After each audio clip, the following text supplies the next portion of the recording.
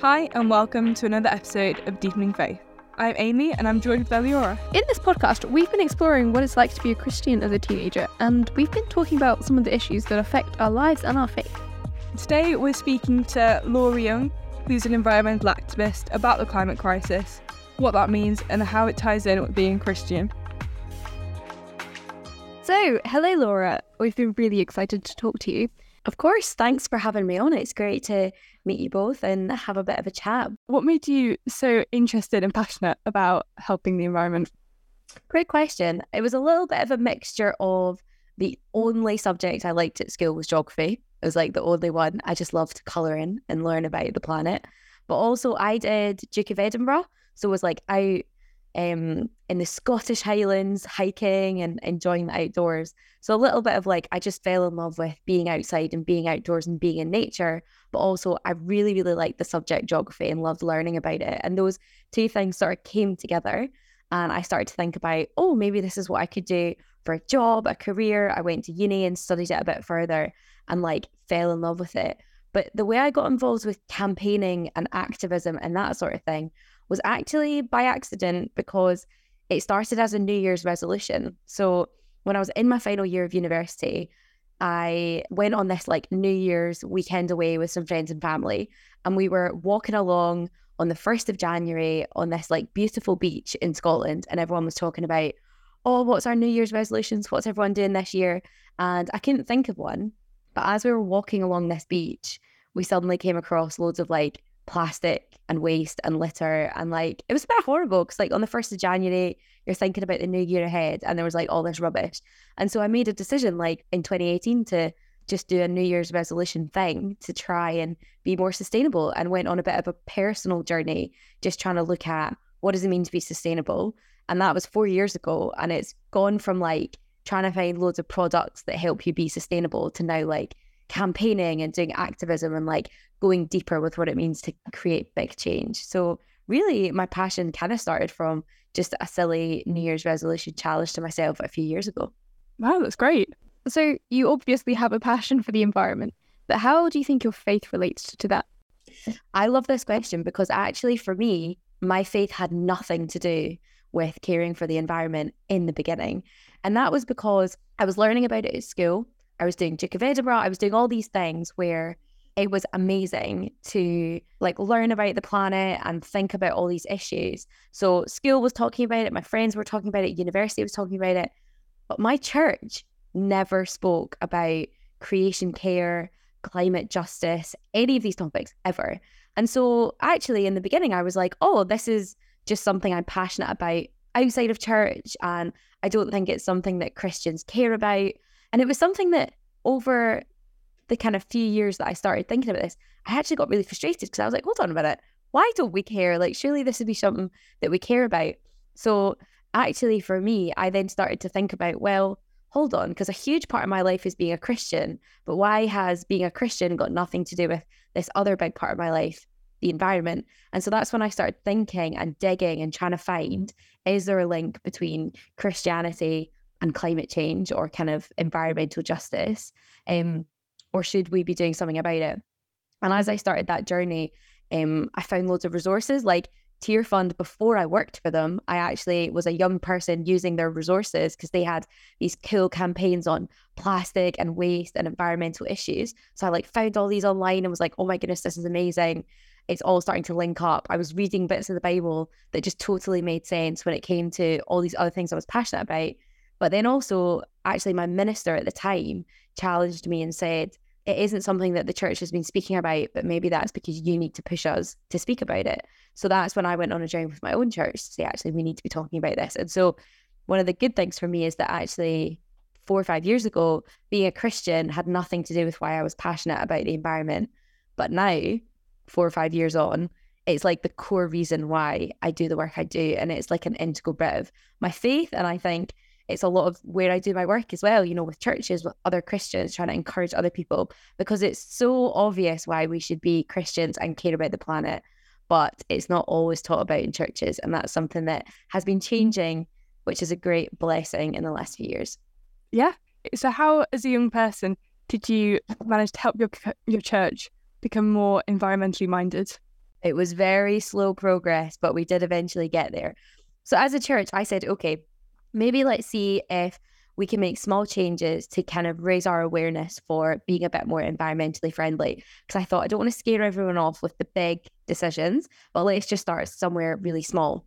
And I remember thinking, when I started my journey to sustainability, I got myself a reusable coffee cup. Felt very eco-friendly. It was very, you felt quite smug when you were going into a cafe and buying a coffee.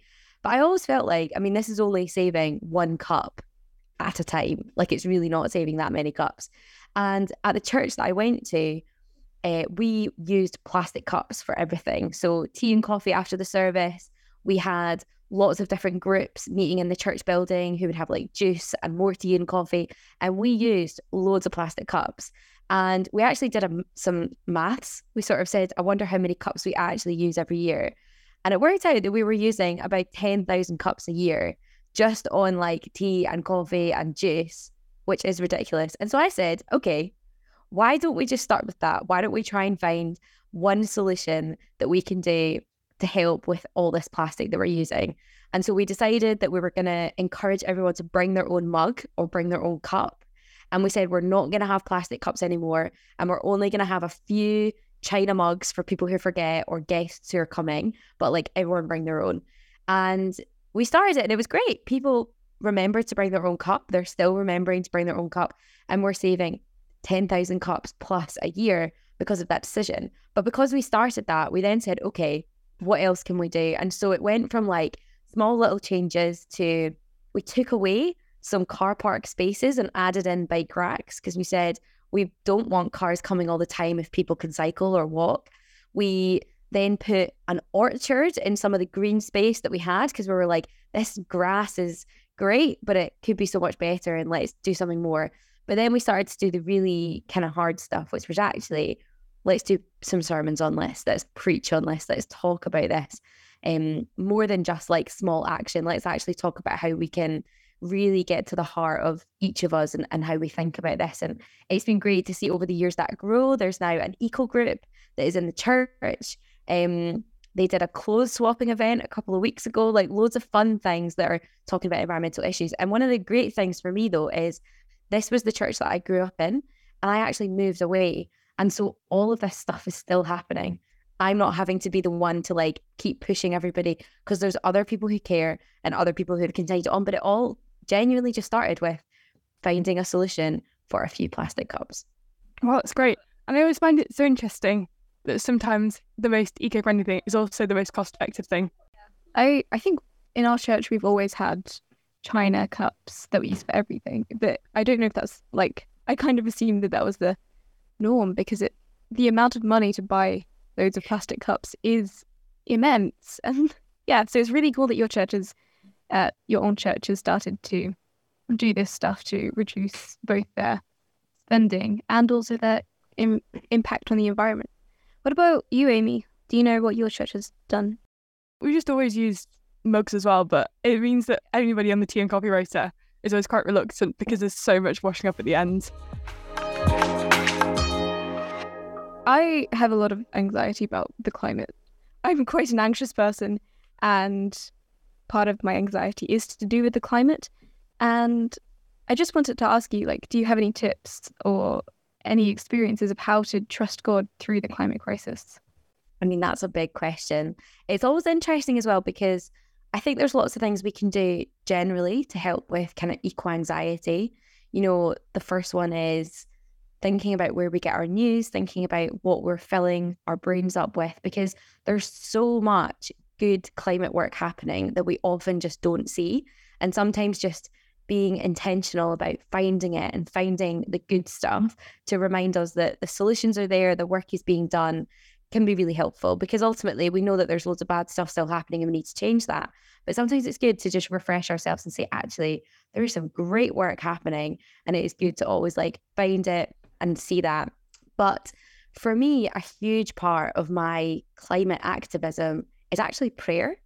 And part of that is like prayer for the things that we are wanting. And I've got a really kind of cool example about this, because when I joined Tear Fund's advocacy team, I joined it in 2020.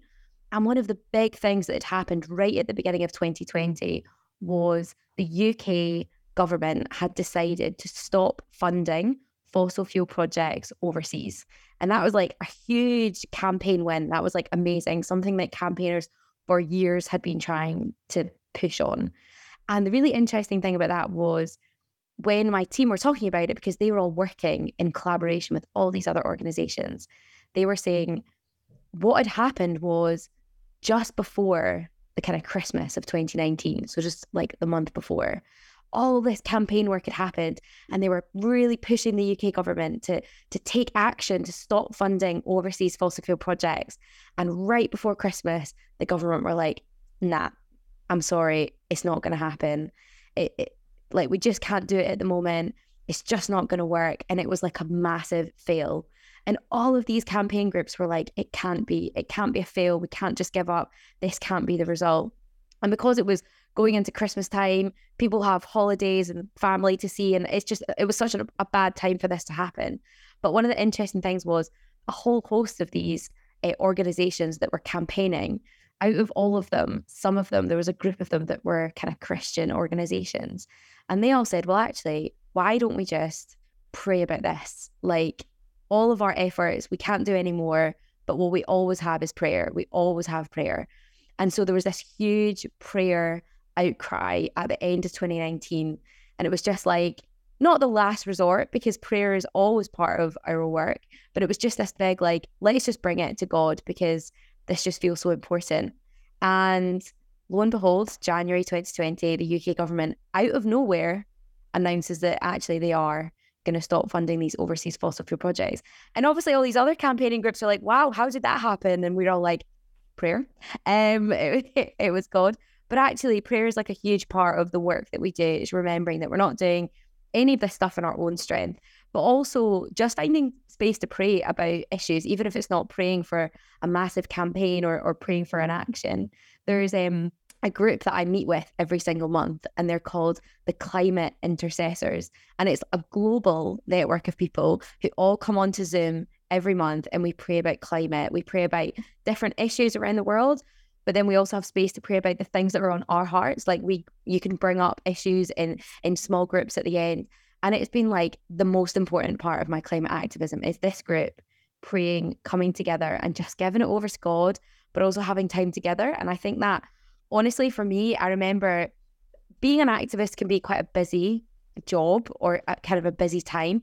And so often the last thing you have time to do is stop and pray, because you're like, I've got these emails to answer, I've got these events to go to, I've got all this work to do. But actually praying is one of the most important things that we can put time into our diaries for and really kind of center that on all of our days. I mean, sometimes we definitely underestimate the power of prayer. It's such an integral part of everything. That's a really, really good point. Like, prayer is really, really important to everything that we do. How have you overcome boundaries and barriers in your life, stopping you from doing more to help the climate and do the next thing to reduce your own waste? I mean, I think I've definitely had to be quite creative when it comes to finding solutions or finding, there's loads of problems or loads of lifestyle bits that you're just like, I have no idea what the solution is to this. And so sometimes it's about being creative, thinking a bit outside the box when it comes to trying to be a bit more eco-friendly. Also, sometimes it's about thinking backwards. So thinking, what did they used to do 50 years ago before this plastic item was in our lives? Or, thinking about, clothing, what did we do before fast fashion brands were here? Oh, we used to mend things. We used to repair them. We used to make our own things out of old fabric, all that kind of stuff. But I think also, there are some things that you just can't at the moment do sustainably, or there's just some stuff that there isn't quite a solution yet. And I think it's okay. It's okay to have limitations and say, I can't change everything and not everything is within my power, but we can all play our part. And then the things that we can't change, we can then campaign to try and get changed from the top down. And I think that's where you have this balance of like individual action versus campaigning for change, especially for all of these different solutions to be accessible to everyone. Yeah, that's a really interesting point. How would you advise young people who care about the planet to make change when they feel like they can't? I mean, I'm not going to lie, I think young people still aren't listened to, and I think they still don't have a lot of power. But there is lots of things that young people can do. I guess one of the most important things is to speak up in every room that you're in. And I don't think it gets any easier. You know, there's rooms that I'm in and I'm the youngest person there, and I still feel like my voice isn't, doesn't count, and I feel nervous to speak up. But actually, you've got something important to say. You've got a different life perspective. So just always try and do it. But also, I guess your voice goes further than you think. And there's been lots of rooms that I've been in, and I've said, actually, all of these young people have said this. And that is actually really impactful and keeps the pressure on us. But even just little things like, it's funny, I remember when I was younger, people used to say, oh, if you've got something you care about, write to your MP. And I'd be like, okay. And then I never would. And I actually didn't write to my MP until I was in my 20s. I just couldn't be bothered, and I didn't think it would matter. But you'd be surprised how many MPs are desperate to hear from young people and really, really want them to reach out and talk to them. And so even just sending an email, sending a letter, doing it with other young people, it can be really influential. And holding them to account on social media if they don't reply to you is always a great answer as well. But I think, just speaking up, and if you're not sure how to do it, like, that is what you can ask other people, older people as well, for help with. I've helped loads of young people get in touch with MPs and facilitated conversations, because I know it can be a really daunting thing. And sometimes you just need someone to kind of help you out with that. And that's what all of us are here to do. But it really, really goes quite far. I think just lifting up your voice and getting involved with stuff. If you've got groups around you that are doing climate action, get involved, get stuck in, because a lot of the time it might not have young people in it, but that's because no young people are in it. So go for it, just dive in. And I sit in rooms where I'm the youngest by about 30 years, but I'm here because I want someone young to be here, and hopefully if someone else comes along, they'll be encouraged and I can bring people with me. So I guess just raise your voice, keep the conversation going, and then reach out to people if you need a little help being listened to. So we're coming to the end now. So we've just got our final question to ask, which we ask every episode, which is, at what point do you think your faith has been the deepest, and what point do you think your faith has been the weakest? What a question. So I feel, can I answer this by saying probably at the exact same moment, right? And I'll give some context to that. So when I was at university, especially when I first moved away, so in Scotland, you can be 17 when you go to uni, which is wild because I felt like I was still a child, but I was away at uni having an amazing time. But one of the things that happens, quite often, is you go away to uni, you get your freedom, and you go a little bit crazy. And when I went to uni, I just did not think church was a priority and made loads of life decisions that probably weren't the best. But ultimately what that resulted in was me really getting quite far away from God, not going to church, not engaging with the word. I think at one point I remember deleting the Bible app off my phone. So I was making space for probably some game or something. And so at university, I really fell away quite a bit. And I think although I always thought about God and had in the back of my mind that Jesus was there and was running after me, it just totally wasn't a priority. But I remember there was actually a big moment, and it was actually at my brother's wedding randomly. And it was because I'd kind of been away at uni and I was in my third year at the time. And I was asked to do a Bible reading at my brother's wedding. And I was sort of like, okay, yeah, cool, that's fine. And it was love is patient, love is kind, absolute classic. But basically I was like, all right, okay, cool, yeah, that's fine. And I got up, and it was funny because I thought to myself when I was preparing to read it, I was like, oh, this is probably the first time in a long time I'm going to be reading the Bible. I've not picked up my Bible in forever. And I went up on stage during the ceremony to read this verse. And although this was a wedding day, I totally stole my brother's thunder on this day, because even though this is a wedding and we were celebrating love, I started reading these words, which was love is patient, love is kind. And I just, in that moment, felt God grabbing my attention in front of all of my friends and family. And he was like, have I got your attention? Because I love you and you're my child, and I want you to come back and start kind of re-looking into your faith. And so at that moment, I choked up on verse 2, couldn't get it out, burst into tears. I was having a meltdown during my brother's wedding. The groomsmen had to run over and check that I was all right. But it was because God got my attention in that moment and was like, I love you. You are my child. I have such good things in store for you. And it was when I was reading those words about love and about God and reading it from the Bible, I managed to finally gather myself together, read the verse. We had a lovely wedding. It was great. But actually in that moment, my faith was right before that point, probably the furthest it's ever been in my life, to instantly God had me right back next to him. And although I then had to begin this journey to thinking about faith again, even though I'd never quite forgotten it, it was like a journey I felt the closest to God I ever had in my life, in a split second. So yeah, I feel like the same moment. Is that cheating if I just give one moment for both answers? That's a really good answer though. Thank you. Thank you so much for coming on. We've had an amazing time talking to you. Just so people can follow you on your social media platforms, what is your Instagram and Twitter? You can follow me on everything, I think, and it's Less Waste Laura is where you can come hang out online. You can come find me. Awesome. Thank you so much. Thanks so much. No worries. Thank you. Thank you so much to Laura for joining us on the podcast today. Check out Laura on social media for plenty of useful advice about helping the environment around us. She's been on a campaign recently since we recorded their episode, Ban Disposable Vape, because of all the harm they do to the environment. So I think that's very interesting as well. Remember, we'd love to hear from you about your experiences of faith as a teenager, so you can email deepeningfaith@ucb.co.uk to get involved with the conversations we've been having. Thank you so much for listening today. We'll be back with another episode next week, so make sure to like and subscribe to Deepening Faith wherever you're listening so you don't miss out on an episode. Have a nice week.